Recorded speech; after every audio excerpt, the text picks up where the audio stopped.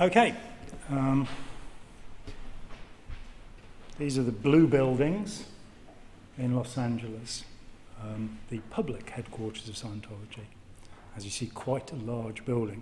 It used to be the Cedars of Lebanon Hospital. Scientology spent at least £2 million in the attempt to shut me up. 10 missions were sent from Los Angeles to achieve this aim, and I was offered a stipend for life if I would sign a silence contract. As you can see, I didn't take the money. Nor did I run. But then, good sense has never been my most notable trait. Scientology's creator, Ron Hubbard, said, "Don't ever submit tamely to an investigation of us. Make it rough on the attackers all the way." This is one aspect of his scriptures that believers have most certainly fulfilled. After 18 months trying to stop me from speaking out against Scientology, the investigation aide in their Office of Special Affairs made a last-ditch attempt. She pretended to be a lowly gopher who was disillusioned with Scientology and spent 3 hours trying to persuade me that it would be in my best interest to shut up. The next day, she came back for more. By this time, I'd talked to a recent escapee and found out that far from being a gopher, she actually ran the harassment department, a department not found in every religion. She conceded that my book was accurate. She shared some of the details of the dreadful life inflicted upon her since infancy when her parents joined Scientology's supposed monastic order and abandoned her in an overcrowded hovel. She and 80 other kids were watched by a single and usually resentful adult. They were always desperately hungry. She told me how her brother had drowned, aged 8, on a trip to the seaside because of inadequate adult supervision. Social services were tricked at every visit. At 15, she told them that she wanted to leave to study art, but was persuaded that the contract that she'd signed when she was 6 years old was valid and that she had no choice but to stay. I've never seen myself as an opponent of the self-styled Church of Scientology. Rather, I spoke out when I was convinced beyond the vaguest shadow of a doubt that Scientology is based upon multiple deceptions and had never lived up to its many promises. No one had risen from the dead. No one had been cured of cancer or leukemia, as Hubbard promised. No one had overcome asthma, short-sightedness, or become invulnerable to the common cold, as Hubbard also promised. And no one had achieved emotional equanimity, which is all that I wanted when I walked through the door at age 19. Scientology purports to be a psychotherapy, a religion, a training in managerial arts, a sales and marketing system, the only viable educational method on the planet, and an intricate set of procedures that will return human beings to their true state, supernaturally powerful thetans, able to move independently of their bodies with powers of telekinesis and mind-reading abilities. I didn't want that. I just wanted to stop hurting about the girlfriend who'd abandoned me. As to supernatural powers, for years now, when I give a talk, I put a scrap of tinfoil onto the table and ask for any Scientologist who has completed the upper levels of Hubbard's teachings to move the foil an inch. It's not happened yet. Nor in 47 years have I ever seen anything that might be described as a superpower demonstrated by a Scientologist, or anyone else for that matter. Yes, I was 19 when I fell backwards into Scientology. I'd been lured to Toulouse, 1,000 miles from home, with an offer of work. I was a drummer. There was no work, and 6 weeks later I fled, having to leave my drums behind me. During the last week, I'd lived on a loaf of bread a day. At home, I discovered that the young woman I'd been living with for 15 months had disappeared into thin air. It took 4 days to find her. and it all ended in tears. A few weeks later, she left for New Zealand with the friend she'd taken up with while I was in Toulouse. I'm no longer sure why. We evidently were not made for each other, but I was desolate. Probably just fear of abandonment. Whatever it was, it hurt. I visited a friend. Another of his guests had left a library copy of Ron Hubbard's Science of Survival there. I was alone, with nothing else to read except my host's convoluted Krishna literature. So I read the first half of Hubbard's book. Hubbard claimed to have developed Freud's approach and created a proven psychotherapy. He had rigorously applied the scientific method, or so he said. The wacky ideas that would come to populate Scientology were not in evidence in this book. I later found that this might be because it had been ghostwritten by Cecil B. DeMille's adopted son and blood nephew, who years later wrote congratulating me on my book about Hubbard and his creation. By this time, Richard DeMille was an emeritus professor of psychology at the University of California.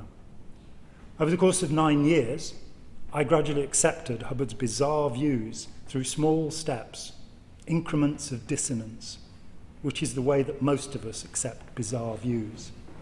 I'd learned meditation in a Zen monastery, so the idea of reincarnation was not new to me. And why should we believe that we were the first intelligent life forms in a 14 billion-year-old universe? So of course we had had lives in other civilizations and on other planets. I was lucky never to have been a live-in member. It took me a long time to realize that my experience was unusual. While a member, I was never abused or humiliated. Scientology made up for that after I left. I rose to the dizzy height of operating Thetan level 5, at that time the 25th grade of the available 27. It had taken me 7 years to find money to pay for the upper levels, and I was disillusioned from the moment I opened the pack of the first secret level. But it was hard to accept that these were just the Emperor's new clothes, especially when all of my fellow operating Thetans cheerfully maintained the pretense. I've spoken with hundreds of people who completed these levels. Indeed, every month I broadcast a conversation with one of the 8 most highly trained Scientologists in the world. Karen de la Carrière is a Class 12 case supervisor. After working with Hubbard and a total of 46 years in Scientology, she now denies the whole system and speaks eloquently of the elaborate confidence trick that Hubbard created. Scientology is the world of Oz, and Hubbard was its wizard.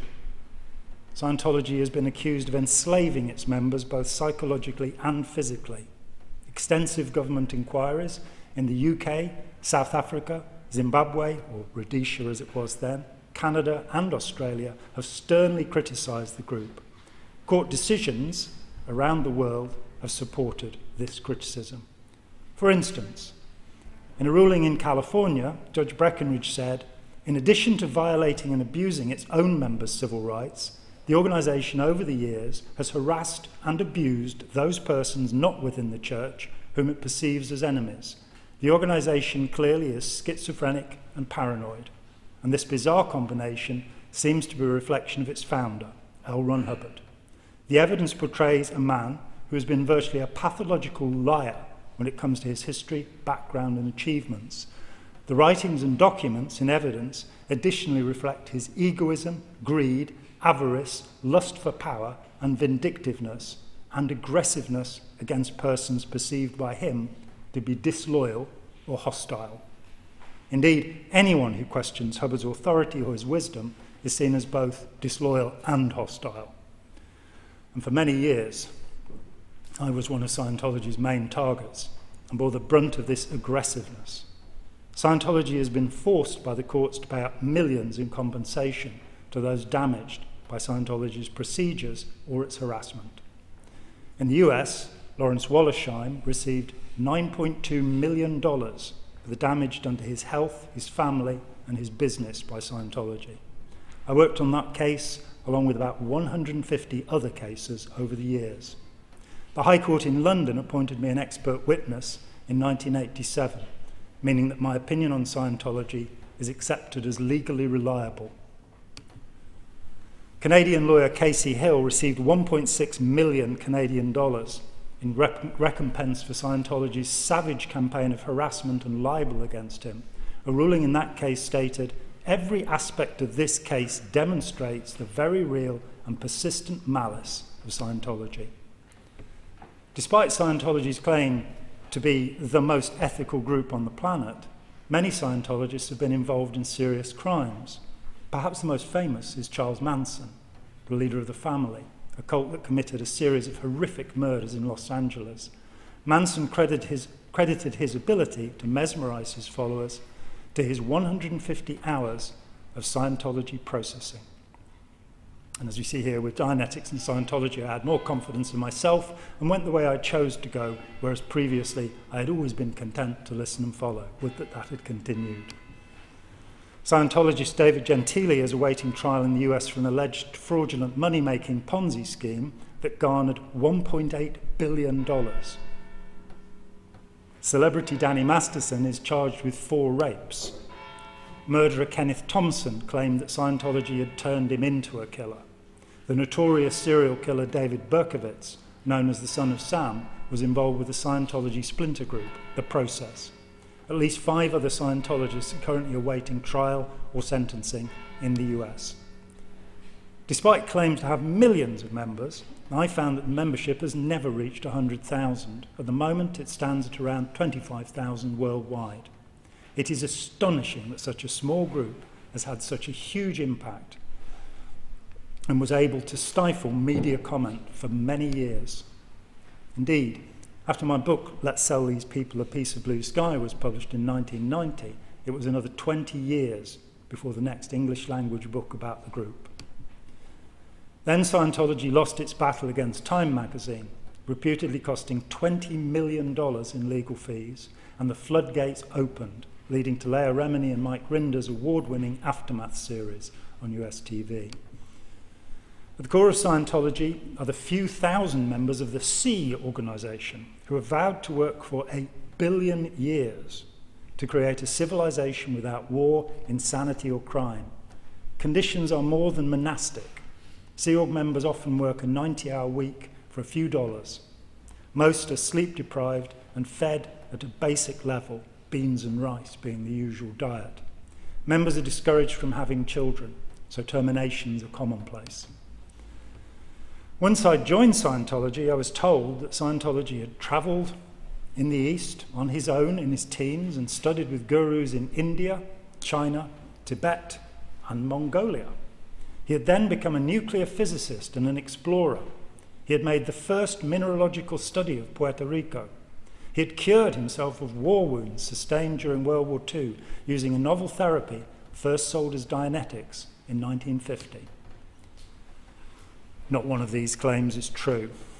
His Eastern studies comprised 2 teen holidays when he did visit China, but not Tibet, Mongolia, or India.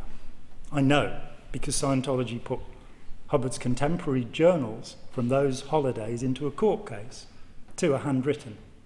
The only mention of anything like a guru is a statement that monks' voices sounded like bullfrogs at the only temple he visited during his few weeks of holiday.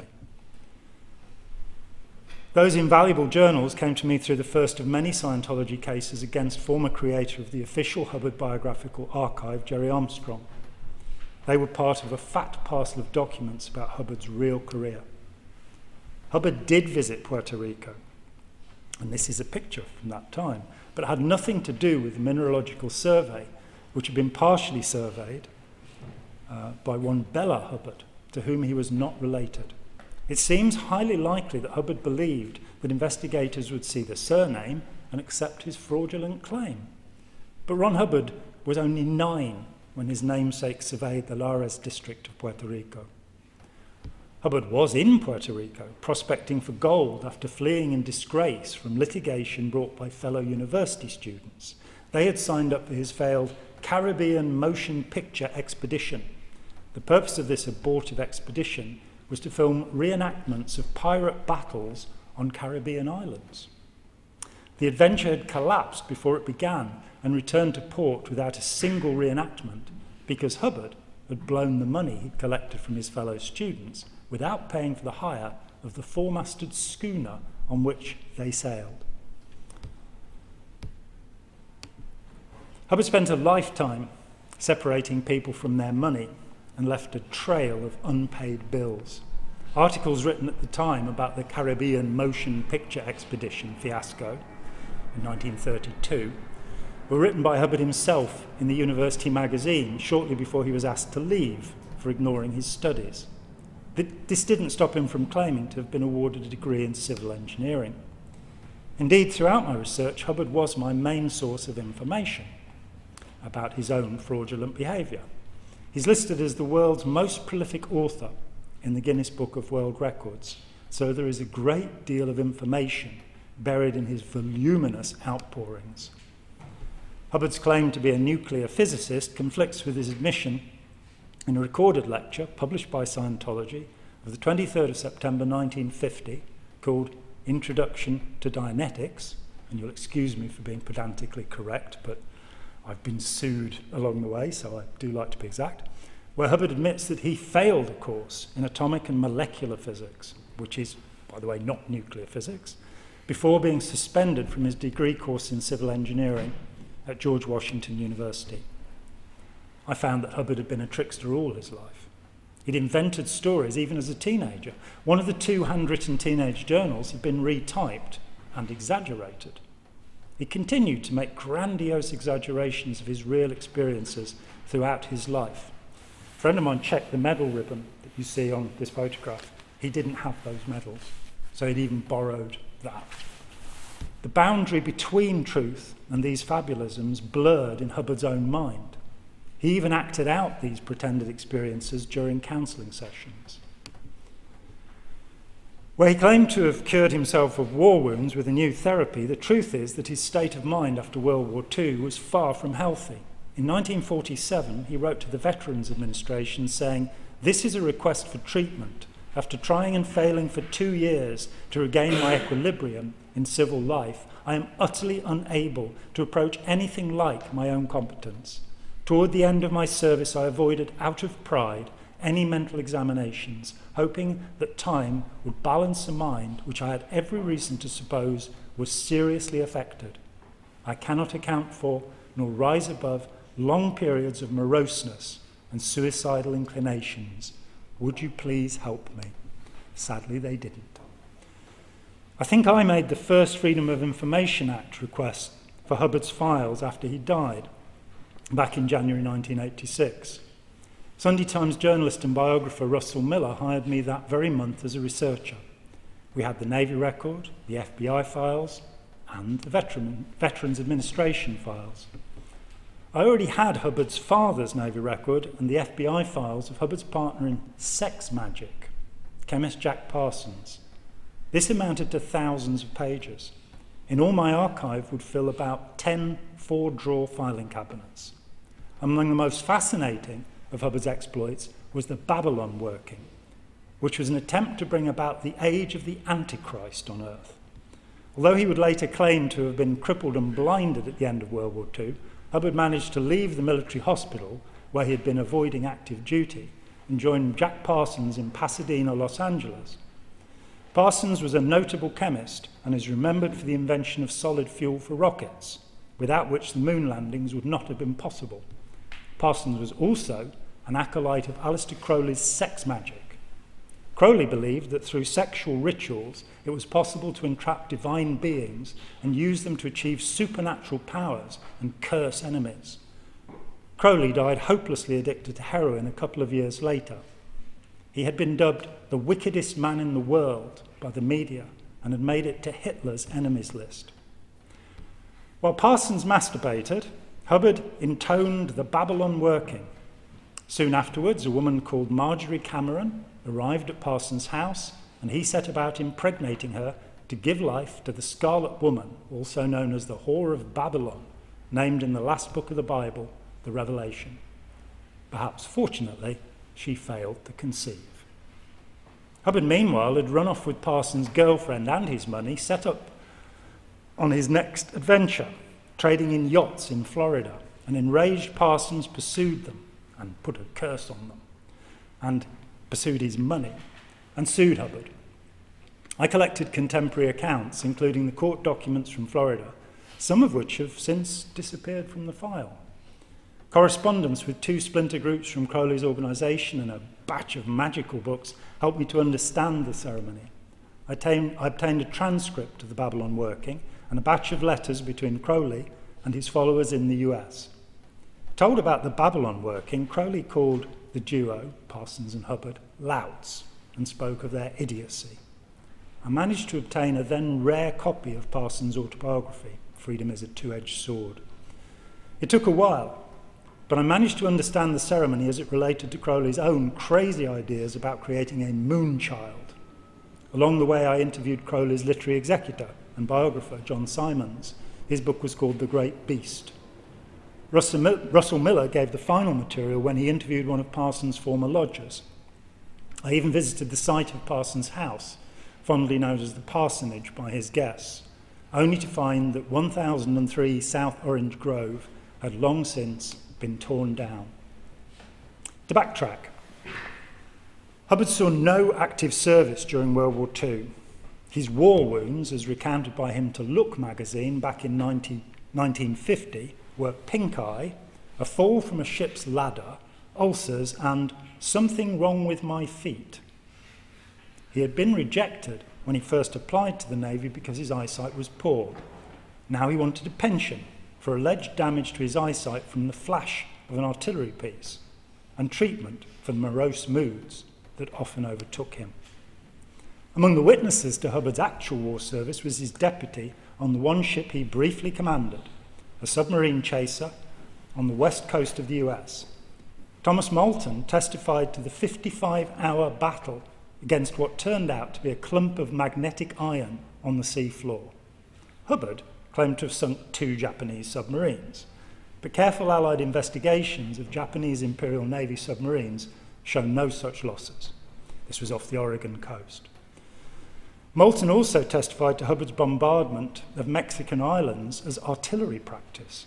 This almost led to an international incident and caused Hubbard to be removed from his only command.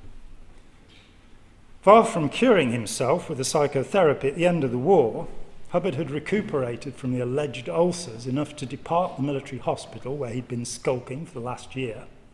And while there, he'd been dosed with the barbiturate drug phenobarbital. By his own admission, he became addicted and found it hard to quit. He may never have quit. He tried to cash a prescription for the drug 20 years later, after the war, signed Dr. L. Ron Hubbard.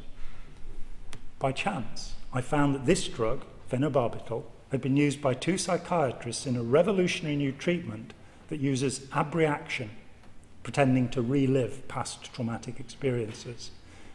Grinker and Spiegel's work was just reaching military hospital libraries at the time when Hubbard said he was sneaking into the hospital library dressed in a white coat to look like a doctor so that he could read medical research. The psychiatrists were dealing with airmen who had been shot down. In England, psychiatrist William Sargent was using a similar method, giving traumatised tank crews barbiturates and having them then relive the trauma. Hubbard's version of abreaction therapy went further. Words heard during times of unconsciousness supposedly act as commands from a hidden reactive mind. This is the block to full intelligence, morality, and independence, the reactive mind, hypnotic moron that issues commands below the level of consciousness. At 19, it seemed plausible to me. It seems highly possible when compared to the subconscious direction found in the Freudian system. I found lectures given by Freud in the US before World War I that described the exact technique that Hubbard had adopted. The same language was used in the lectures, chains of incidents filled with emotional charge. Freud too used repeated words and phrases after counting backwards from 10 to put the analysand into a reverie, a state of concentration where the subject becomes more suggestible. Freud abandoned the technique because it created a dependence on the therapist. Within a year of introducing his borrowed Dianetic technique, Hubbard labelled it hypnotic and banned it. More than 25 years later, he reintroduced it as Book 1 auditing, with no mention of its trance-inducing nature. Research led me down many tributaries, many meanders. A professor friend who's a prolific author has told me that he longs to write a book about Scientology because it is the most fascinating subject he has ever encountered. And this is a man who has written about some truly zany subjects as a contributor to encyclopedias of religious belief. Hubbard bloated an interesting life into a fabulous set of adventures. A college dropout, long fascinated by magic and hypnosis, he had a ragged career, dogged by failure. He scraped a living, writing penny-a-word fiction, looked into the beginnings of science fiction, having written mostly westerns and pirate stories. His attempt to summon the Antichrist would make a fascinating book in itself, but Hubbard was a pathological liar, narcissistically convinced of his own importance. A few intrepid journalists had delved into Hubbard's life. The first significant investigation was made by one James Phelan in 1963. He discredited Hubbard's educational claims, including the doctorate awarded to Hubbard by Sequoia University. Sequoia was an unaccredited diploma mill. Its doctorates had no more value than a sweet wrapper. Years after Phelan's article, I found that Scientology had actually bought Sequoia before awarding the fake doctorate to its founder. In 1968, Sunday Times journalist Alexander Mitchell discovered Hubbard's ties to the infamous sex magician Aleister Crowley. Scientology threatened to sue the paper, and rather than pay the costs of a lawsuit, the Sunday Times gave in and printed Scientology's statement that Hubbard broke up black magic in America. In 1970, my friend Paulette Cooper's fine book, Scandal of Scientology, was published. To discredit her, Scientology's harassment department invented a bomb threat on former US Secretary of State Henry Kissinger. Hubbard called the harassment he ordered against her Operation Freakout. His intention was for her to be incarcerated in either a jail or a mental hospital. The vicious campaign almost drove the feisty Paulette Cooper to suicide. Thankfully, just before she was indicted, the largest raid in FBI history halted the grand jury investigation into Paulette by revealing the campaign. Tony Ortega's fascinating book, The Unbreakable Miss Lovely, details this scurrilous plot. Forry Ackerman was Ron Hubbard's literary agent from 1938 onward. He shared copies of his voluminous correspondence from Hubbard. The first mention of Hubbard's supposed modern science of mental health made no mention of healing, simply that he had discovered a way to rape women without their knowledge and was sure he would make a great deal of money from the system. One of my many informants was Helen O'Brien. She headed the Hubbard Association of Scientologists, where Hubbard delivered his doctorate course in the winter of 1952-1953. It usually takes several years of study to obtain a doctorate, but Scientology offered the title by simply listening to a 6-week course of Hubbard's rambling lectures. He would be a doctor of Scientology. These included 3 references to his hero, Aleister Crowley, whose sex magic he still practiced, according to his oldest son and then deputy, L. Ron Hubbard Jr., who was among my interviewees. L. Ron Hubbard Jr. for 7 years was his father's deputy. O'Brien gave me the full manuscript of her fascinating unpublished book about her time running Scientology. She also shared her Hubbard letters with me, including one dated April the 10th, 1953, where Hubbard asked what she thought of the religion angle as a way of making more money. My history of Scientology and its creation, Let's Sell These People a Piece of Blue Sky, was published just before the World Wide Web began a new era for the availability of information. These days you can Google Scientology and find most of the important documents that form my sizable collection. I had to gather documents using snail mail, usually waiting weeks for a response. For instance, researching Hubbard's claim that he'd grown up with his maternal grandfather, who owned a quarter of Montana, I exchanged letters with the Montana Historical Society and was kindly provided with copies of documents showing that Lafayette Waterbury had actually owned only 320 acres, of the state's 94 million. But Hubbard did admit that mathematics was not his forte, though he elsewhere claimed a degree in the subject. I contacted many former Hubbard associates. Russell Miller used my manuscript as the basis for his excellent biography of Hubbard, the marvellously titled Barefaced Messiah. And as I was his researcher, he shared all of his interviews with me. These included a school friend who laughed at Hubbard's claim to have broken broncos as a child. He said Hubbard was afraid of horses. Miller also interviewed Hubbard's aunt, Margaret Roberts, who lived in the same house with him until he was 12. She knew nothing about his supposed adoption as a blood brother by the indigenous Blackfoot Pekuni people. In different accounts, Hubbard claimed variously that this was at age 2, 4, or 6. During a legal deposition, the head of Scientology's immense legal department angrily showed me a letter that he believed proved this adoption. As I pointed out to him, the author of the letter, a Scientologist and an eighth blood Pekun called Tree Many Feathers, had admitted that there were no records, but that he had retroactively made Hubbard a blood brother at his own private ceremony. The tribal council of the Pekuni told us that they had never made a blood brother. The notion was borrowed by Hollywood from the Vikings, it seems.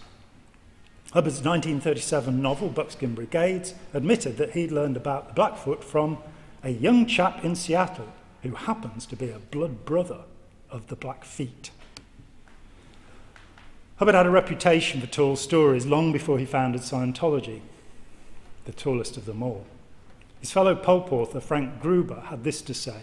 During one session, Ron began to relate some of his own adventures. He'd been in the United States Marines for 7 years. He'd been an explorer on the upper Amazon for 4 years. He'd been a white hunter in Africa for 3 years. After listening for a couple of hours, I said, "Ron, you're 84 years old, aren't you?" He let out a yelp. "What the hell are you talking about? You know I'm only 26. I was actually 23. Gruber had been taking notes throughout. "Well, you were in the Marines 7 years, you were a civil engineer for 6 years, you spent 4 years in Brazil, 3 in Africa, you barnstormed with your own flying circus for 6 years. I've just added up all the years you did this." And it comes to 84 years. Ron blew his stack. Gruber added, "I will say this, his extremely vivid imagination earned him a fortune some years later. And when he died, he left $648 million. The writer Stephen King has paid tribute to Hubbard's imagination, saying that his story Fear is one of the best stories ever published. It's worth adding, however, that most of Hubbard's stories, no matter how imaginative, are poorly constructed and badly written.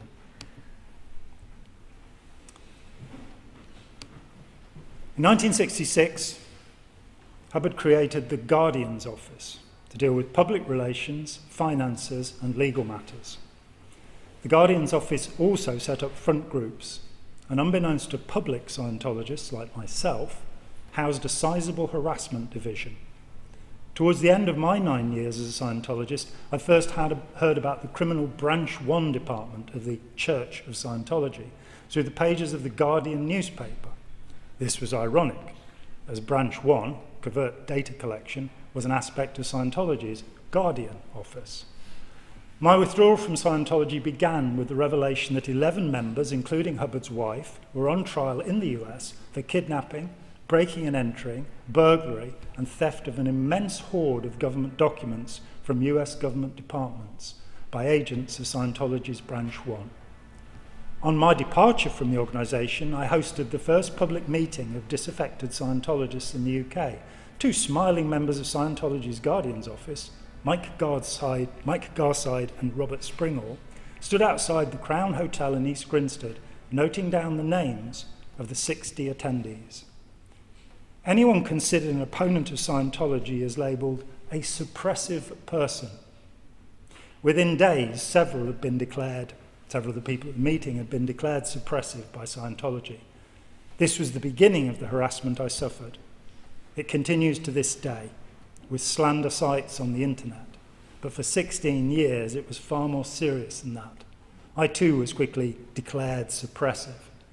In the mid-60s, Hubbard initiated the fair game doctrine.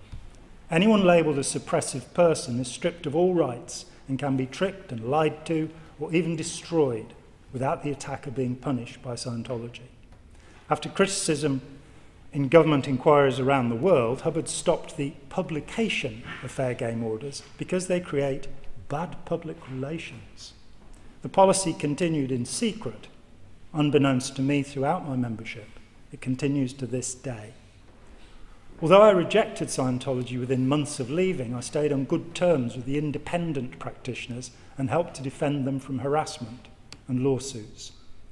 My late friend Steve Bisbee, an independent Scientologist, would sometimes call and ask if I'd been visited by social services, the fire department, or the tax people. Scientology tends to run harassment programs in tandem, so on every occasion we'd been targeted by the same authorities. However, I didn't drive, so wasn't subject to anything like the invidious attempt on Steve's life. He thankfully noticed that his car tyres had been cut with a sharp blade, so they would have burst if he'd driven the car. The attempt to drive former Hubbard assistant Jerry Armstrong off the road, endangering his life, is a matter of court record. It's impossible to know whether the perpetrators of our harassment were directed by Scientology, as all Scientologists are encouraged to harass critics, whether independently or not. The 2 break-ins I suffered may have been rogue Scientologists. As nothing was taken, it seems probable that it was meant to scare me. As the father of 2 small children at the time, it did. In the 1990s, my house was picketed by a small group of Scientologists for several days. The police would come and move them from the thin strip of pavement each day. By this time, I knew exactly where Scientology kept stolen material, including my medical records, which a member had boasted about seeing. I was granted a court order that would allow me to raid this cache. Unfortunately, I told my driver. Fortunately, I found out that he was an agent a few days before the raid, so Scientology would have moved the material if we'd gone ahead. Scientology is well known for its practice of noisy investigation, where friends and associates of a targeted person are visited or called and told that the person is under investigation for crimes and that interesting information has already been collected. The tactic was used against me more than once. Disgraced LA policeman Eugene Ingram was long on the payroll of Scientology. He travelled the world attempting to collect the information about me, even visiting that ex-girlfriend in Australia and members of my family and friends in the UK. From his trip, a booklet of smears was collected and distributed to thousands of households where I lived. This was supported by a verbal campaign against me, where people were told numerous falsehoods, for instance that I was a heroin addict. I've never taken heroin. A child abuser, a charge dismissed by social services, and falsely accused of rape, kidnapping, and attempted murder. I was frequently followed by private detectives, one of whom succeeded in worming his way into my life and stole a copy of the manuscript of my book prior to publication. Scientologists would arrive in pairs on my doorstep late at night and harangue me. One night a man accused me of alienating his girlfriend. I asked her name. I'd never heard of her. Another night a woman stood on the doorstep chanting, "You tell lies!" More alarming was the discovery that the man who'd been driving me was a Scientology agent. He'd rented a room across the street and for 2 years filmed my front door to see who was coming and going. He later stood as a candidate for the British National Party. It is worth mentioning that Scientology is probably the most litigious organisation the world has ever known. It has filed more lawsuits than any other individual or organisation. In 1993, Scientology dropped 3,000 suits in the US in a single day. As Hubbard said, the law can be used very easily to harass. The first suit was brought against my book in New York and created the first of 10 precedents by banning publication, which is a violation of the First Amendment, of course. It was only the second book in US history to be stopped through prior restraint, and it remains that only 2 have ever been banned. The other was Victor Marchetti's book about the CIA. Thankfully, our lawyer, who'd also represented Marchetti, convinced the publisher to appeal, and we overturned all 17 of the negative rulings. As a Scientologist, I was twice asked to write detailed life histories of every embarrassing event in my life, The first was an application to join Scientology staff. The second, when I was asked to found a celebrity centre to recruit celebrities such as Tom Cruise, John Travolta, quite a number of others. As such, these documents, the life histories, were legally protected under employment law. But as Scientology pretends to be a religion, they were also protected by the priest-penitent confidentiality rule. And as Scientology purports to be a counselling system, they were also protected by counsellor-client confidentiality. Despite the ethical rules that protect confidentiality, my letters were shown to members, so I launched a breach of confidence lawsuit. This was a mistake, because as Lord Justice Wolfe said when reviewing the system at the time of my defeat, it is the case in English law that he with the deepest pockets wins. My pockets were both shallow and empty. Later on, after Scientology filed yet another suit against me, I responded with an action for malicious falsehood. Again, this case failed without evidence ever being heard.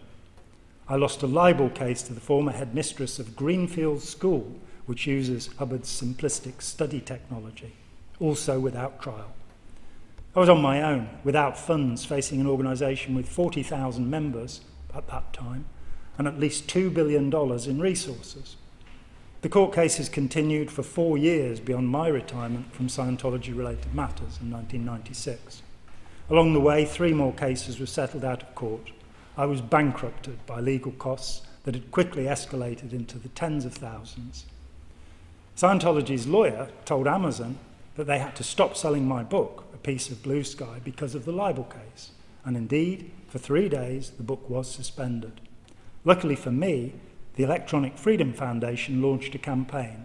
The book became available again and rose to number 98 out of 4 million titles on Amazon. The publisher created another legal precedent for me by failing to pay me royalties and selling the book on to another publisher without my permission. A pirate edition of my book is still available. I rejected Scientology's attempt to buy my silence despite the offer of a lifelong stipend. But in 1996, after suffering bankruptcy through legal costs, I withdrew from the fray. After 16 years away from the Scientology scene, in 2012, I was asked to appear on the BBC's Big Questions. Then in 2013, realising that many former members do not fully recover, I started writing articles for former Village Voice editor Tony Ortega's online Underground Bunker about the psychological traps built into Scientology. Where transcendental meditation has only 2 techniques, Scientology has 2,000. Most experts in the counter-cult world shy away from Scientology because it is a mind-boggling and labyrinthine system. Indeed, academics Conway and Siegelman, who studied authoritarian cults for over a decade, have said Scientology is maybe the most debilitating set of rituals of any cult in America. That, unaided, recovery averages about 12 and a half years. More recently, they agreed with me that without help, many Scientologists will never escape Hubbard's elaborate conditioning. Although I continue to use Scientology to demonstrate authoritarian methods and publish interviews about Scientology on my family YouTube channel, my work has long focused on the wider issue of the techniques common to all authoritarian systems, political, religious, psychotherapeutic, and commercial. My latest book, Opening Our Minds, shows the similarities between terrorist groups, pedophile rings, human trafficking gangs, pseudo-religious cults, authoritarian nations, such as North Korea, and abusive personal relationships. I believe that by understanding the dynamics of authoritarianism, we can create significant beneficial change. Without that understanding and that change, we are doomed to fight wars and ravage our own environment. That understanding should begin in the schoolroom. So, I would like to thank my dear friend Nick for proposing that I give this talk, and David Gibbons for inviting me here, and all of you for attending. Thank you very much indeed.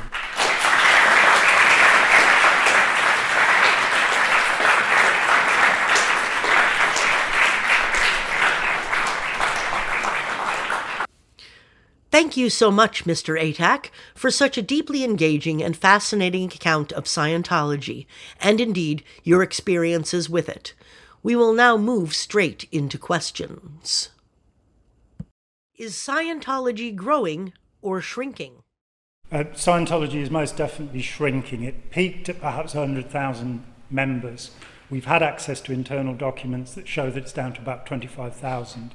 And COVID-19 has ravaged their staff and meant they couldn't rake in the money with their hard-selling techniques through this period. How involved are celebrities in Scientology? I think generally celebrities who are involved in Scientology are profoundly involved. Tom Cruise has obviously made a spectacle of himself on several occasions, claiming to be more effective than a doctor at the site of an injury by using Scientology methods. John Travolta tried to withdraw from Scientology around about 1982 and gave a negative interview to Rolling Stone. It suggested that because he is homosexual, and in Hollywood that's still not thoroughly acceptable, that he was blackmailed back in. He's not progressed in Scientology in any way since then. But you can see interviews with numerous celebrities where they toe the party line and talk about Scientology being their religion and how terrible it is that people like me persecute it, or speak out freely, as the case may be. Do you think Scientology will ever be completely eliminated? Do I think there'll be a day when Scientology will be completely eliminated? Yeah. No, and that's certainly not my objective. When Russia banned Scientology, I was opposed to that. I think freedom of belief is extremely important, but where you cross the line in law and start harassing people, there's recently been a ruling in Belgium regarding the Watchtower Tract Society, the Jehovah's Witnesses, which has said that they cannot order their members to shun, send to Coventry, ex-members. How easy it will be to police that as a law is another matter altogether. But you know, there are many groups that have beliefs quite as strange as Scientology, one way or another, and I think people should be allowed to believe. They should also be allowed to disbelieve. Do you think their views are outdated, or morally wrong, or a mixture of both? I think it is a mix of both, and part of the perversity is that it's a sort of Janus, that what you're being told is that you're making a better society, a happier world. And as a public member of Scientology, you really do believe that, and fervently so in the case of the likes of Tom Cruise, and probably when I was a member too. But then behind the veil, there's this other organisation that is seeking to destroy anybody who dares speak out against it or even ask questions about it. How much do you think Scientology has lost its way since L. Ron Hubbard died? How much do I think Scientology lost its way after L. Ron Hubbard died? He died in January 1986, and it had been in decline from about the time when I left in 1983. Probably had reached its lowest point by the time of his death. It was reinvigorated by a public relations campaign which was designed entirely by a man called Jefferson Hawkins. He's, since leaving Scientology, written a book called Counterfeit Dreams, about how he managed to probably push the membership up towards about 100,000 with massive advertising. What goes on in Scientology churches such as St. Hill Manor today? Well, the first thing is that there are no, or virtually no, religious ceremonies. So in the 9 years I was involved, I went to one wedding. That was it. The chapel at St. Hill, and I see that you have some understanding of this subject by your mention of it. The chapel at St. Hill down in East Grinstead, when I was involved, would hold a service every Sunday where the minister, and it takes a week's training to become a Scientology minister, would hold a service to an empty room. And they were seeking tax exemption as a religious organisation. It had been pointed out in 1968, ruling by Lord Denning, that as they had no object of worship, they were not a religion. Then, of course, Buddhism was accorded religious status, so that moved the line there. Since then, they have been acknowledged as a religion. They can perform weddings, but it's nothing like the Christian church. It's not that you actually go and you take courses and train as an auditor or counsellor, or you train in their managerial or their selling, their hard selling techniques, which are really quite frightening. I only discovered those towards the end of my membership. Or you receive their counselling. You sit on an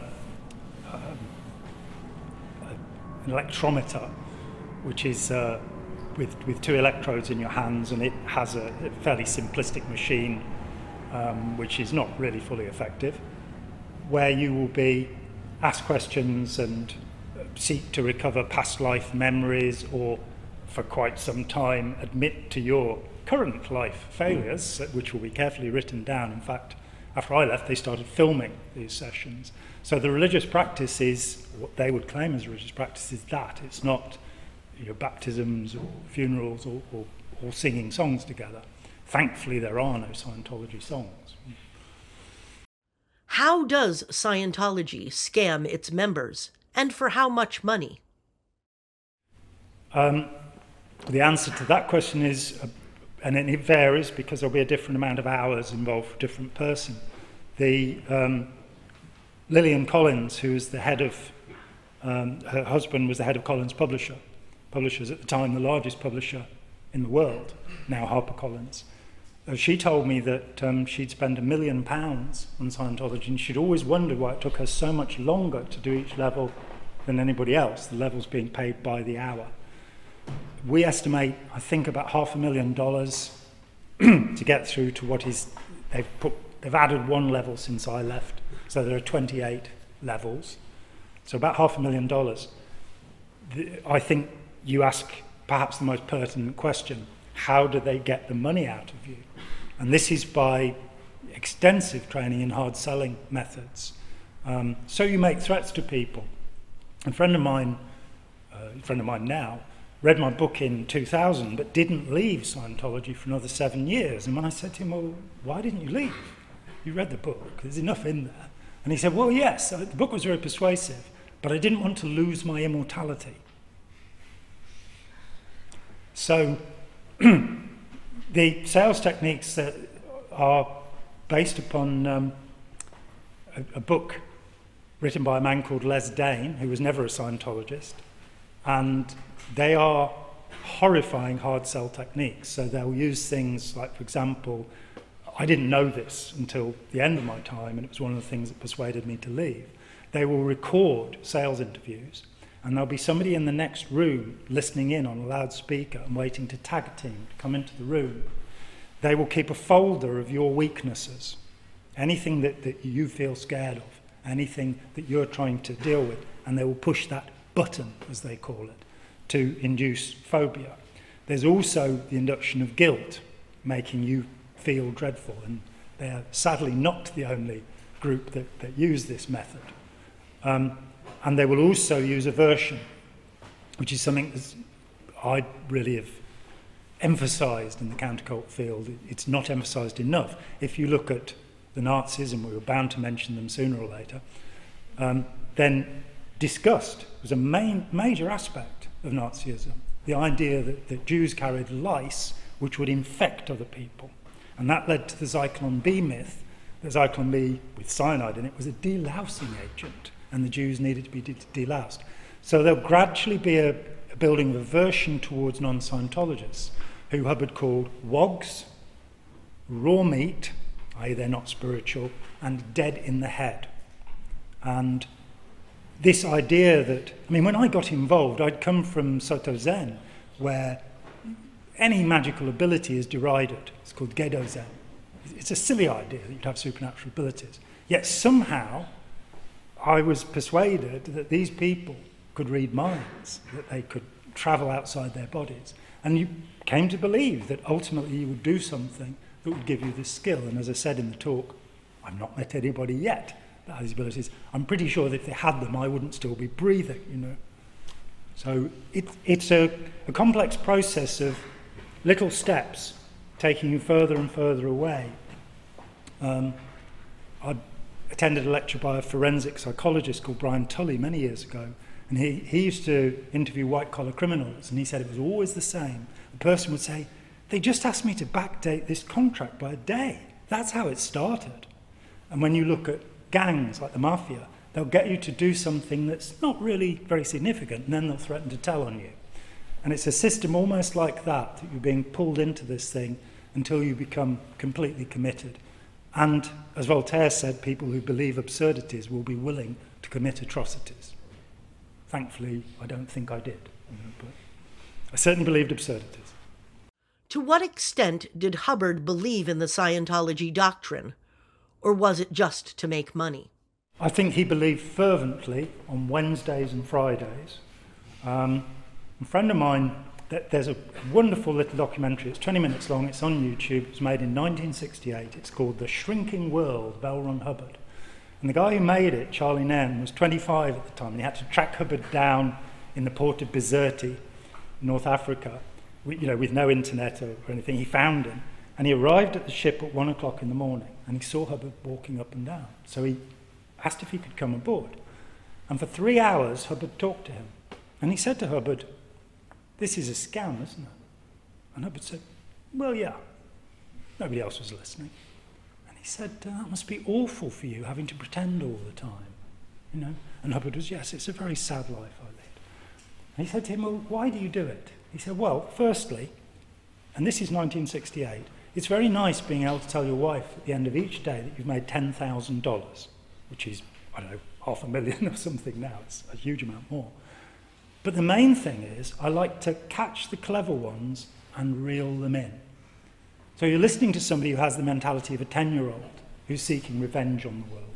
So I think, and he was trying to cure himself of all sorts of ailments. That the list that he gives in his original book, asthma, short-sightedness, bursitis, he had all of those things. And he would, just as with faith healing, for about 3 days, the adrenaline's good enough that you no longer feel the thing. So he kept thinking he'd cured himself, and then it would fail, and he'd develop another technique.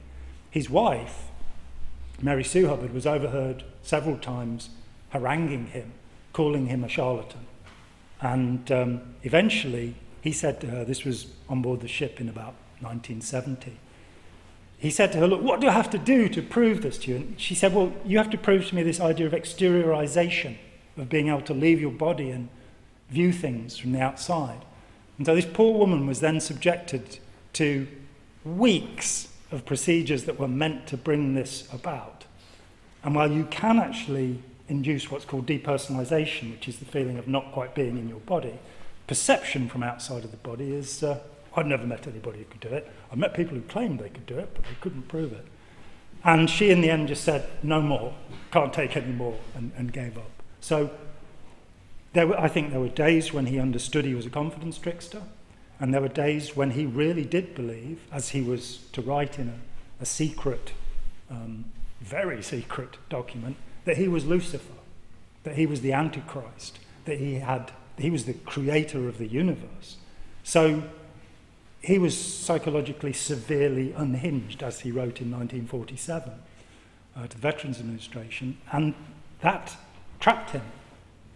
And I think it's also the case, I've studied tens, maybe even hundreds of gurus over the last 40 years, and so many of them have some transcendent experience where they feel everything is revealed to them. In his case, he had a tooth removed on a nitrous oxide in February 1938, and he claimed that he'd died for 8 minutes and that he'd been shown a smorgasbord, it's the word he used, a buffet of supernatural knowledge, and then he'd heard a voice saying, "He's not meant to see this," and he'd returned to his body.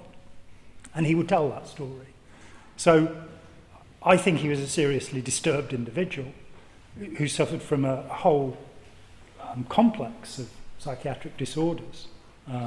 He certainly didn't have any supernatural powers, but as I say, he left $648 million, all of it scavenged from his followers. Because of Hubbard's connection to Crowley's teachings, what weird stuff happens on a daily basis? Well, Hubbard took the the more acceptable ideas of Aleister Crowley, I wrote a paper called Possible Origins for Dianetics and Scientology, possibly not my best title, in 1993.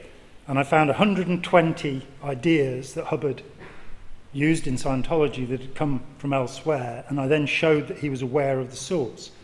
About half of those ideas were Crowley, but there's no ritual magic in Scientology. There's no sex magic in Scientology. He took on ideas like the trauma of birth and abreacting or reliving your birth, which I would say is pretending to relive your birth, personally, I'm afraid, because there won't be any memory of it. The brain is not capable of laying down memories at birth. But that is an idea from Crowley. Crowley talked about past lives rather than the transmogrification of souls or reincarnation, and Hubbard adopted that term. So there are elements of Crowley, and as his son, Oren Hubbard Jr. said, and he was one of my interviewees along the way, his father privately practiced ritual magic, but publicly, we were never shown anything that could be seen as that. How much does Scientology prey on the weak, for instance, like your recruitment after a heartbreak? Generally, authoritarian cults pick people up at times of transition. And often those transitions are, heartbreak or upset. But it can also be, the most usual times of recruitment are your first term in university or after your spouse has died when you've retired. And at that time, in your teens, you're emotionally more receptive.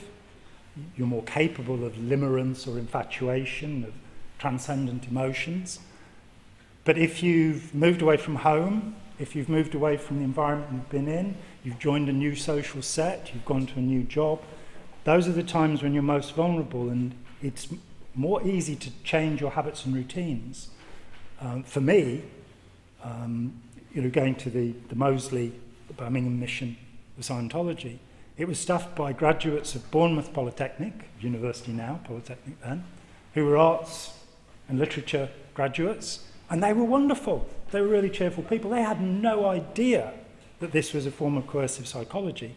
They really thought, as I did, that it was something that would liberate people. I would also, put forward a caution, say if you look at forms of psychoanalysis, the following that Freud and Jung and Adler developed, for me, those systems are as crazy as Scientology. They don't add up, they have no scientific backing.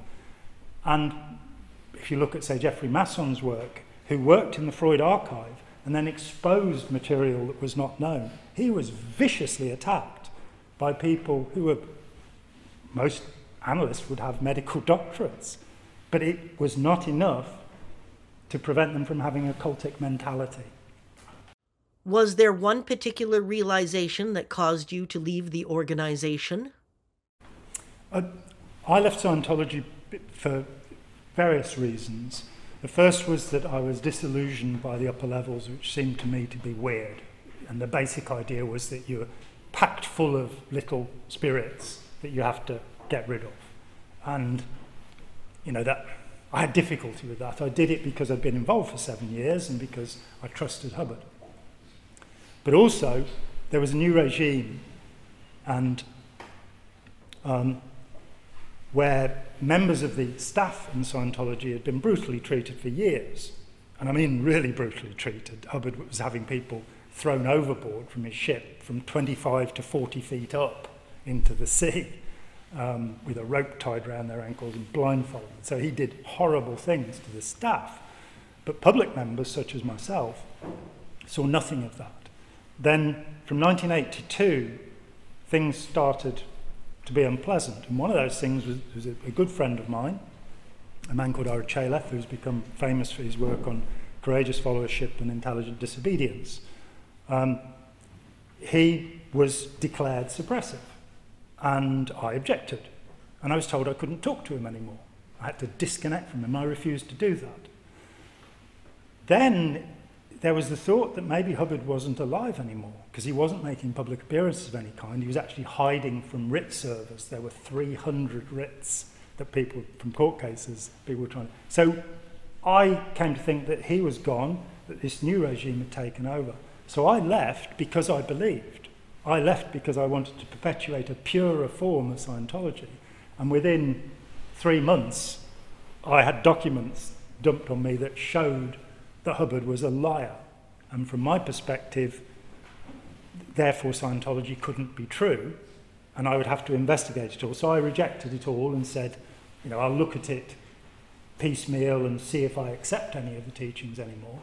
And here I am, 38 years later. I don't accept any of it, having examined all of the little parts of it. It's a nonsense. What kind of training did you go through to get to the level you got to in Scientology? Well, what kind of training did I go to get to the 25th level, which is operating Thetan level 5? There are 2 routes. One of them is your training as an auditor or counsellor, and I did 6 courses, what are called major courses, in training for that. So that's learning how to deliver these procedures, and as I said in the talk, there are about 2,000 of them. I learned how to use several hundred of them on people, and thankfully didn't do very much of that because I'd studied it to understand it, not to, I was actually earned my living as a painter, as an artist. I had a couple of years in art college while I was in Scientology. The other side is where you're receiving that, and so you'll go through quite a lot of procedures and processes. So I'll give you an example, what's called an objective process. And this is where the auditor will give you directions, which are called commands in Scientology, quite rightly. And you'll have 2 tables, one on either side of the room. One will have a book on it, the other will have a bottle on it. And the auditor will say, look at that book. And you say, yes. They say, thank you. They then walk you over to it, say, pick the book up. And you pick it up. And they say, what is its weight? What is its colour? And you put it down, and then it's look at the bottle. You walk between these 2 things for however long, and you're meant to then exteriorise from your body. Early on, I gave 5 2-hour sessions of this to somebody. And afterwards I got into trouble for the first time in Scientology because I said to somebody, God, that was the most tedious thing I've ever done in my life.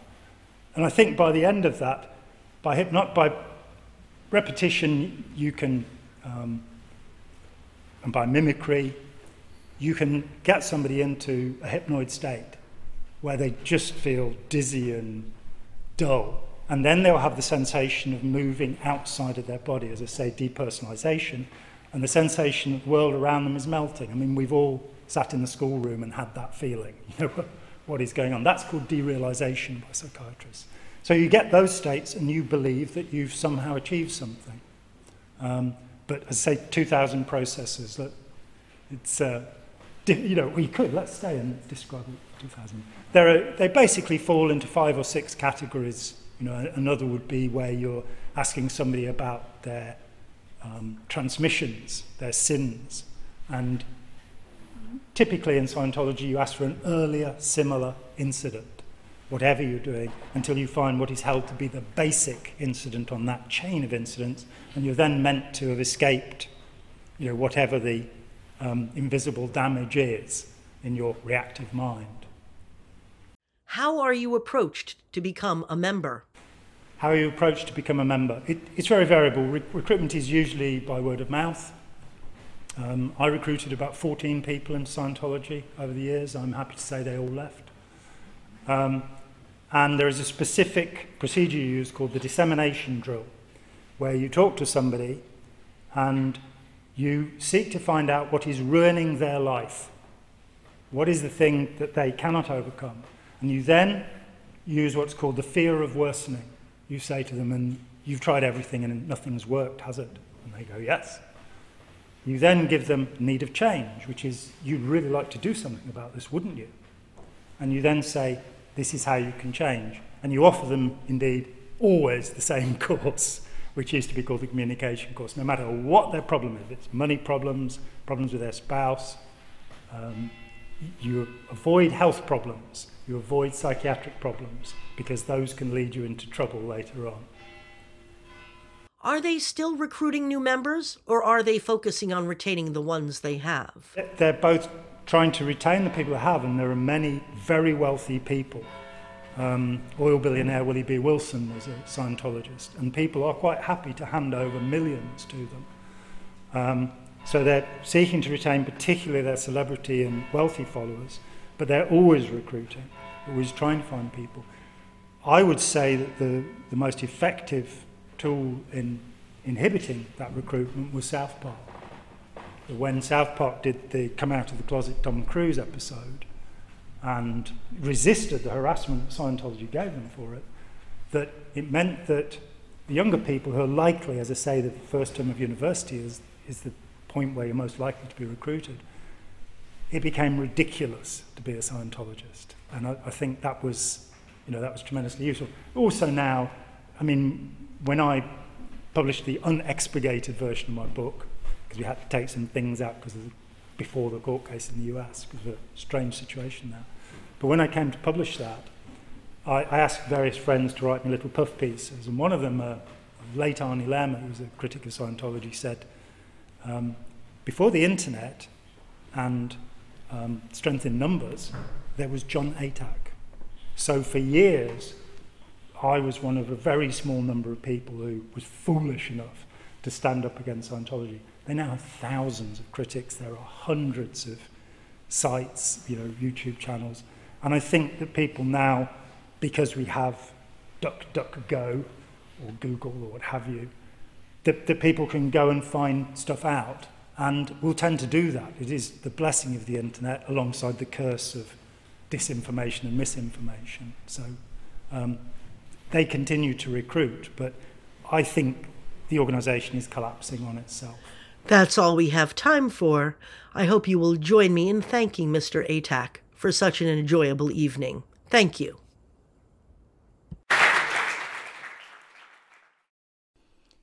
Hi, John here. Thanks for watching. We'd appreciate it very much if you would click like, as well as subscribe, and click the bell for notifications. Every dollar helps, and we welcome new patrons on Patreon, or you can make a one-off payment with any currency through PayPal. Thanks so much.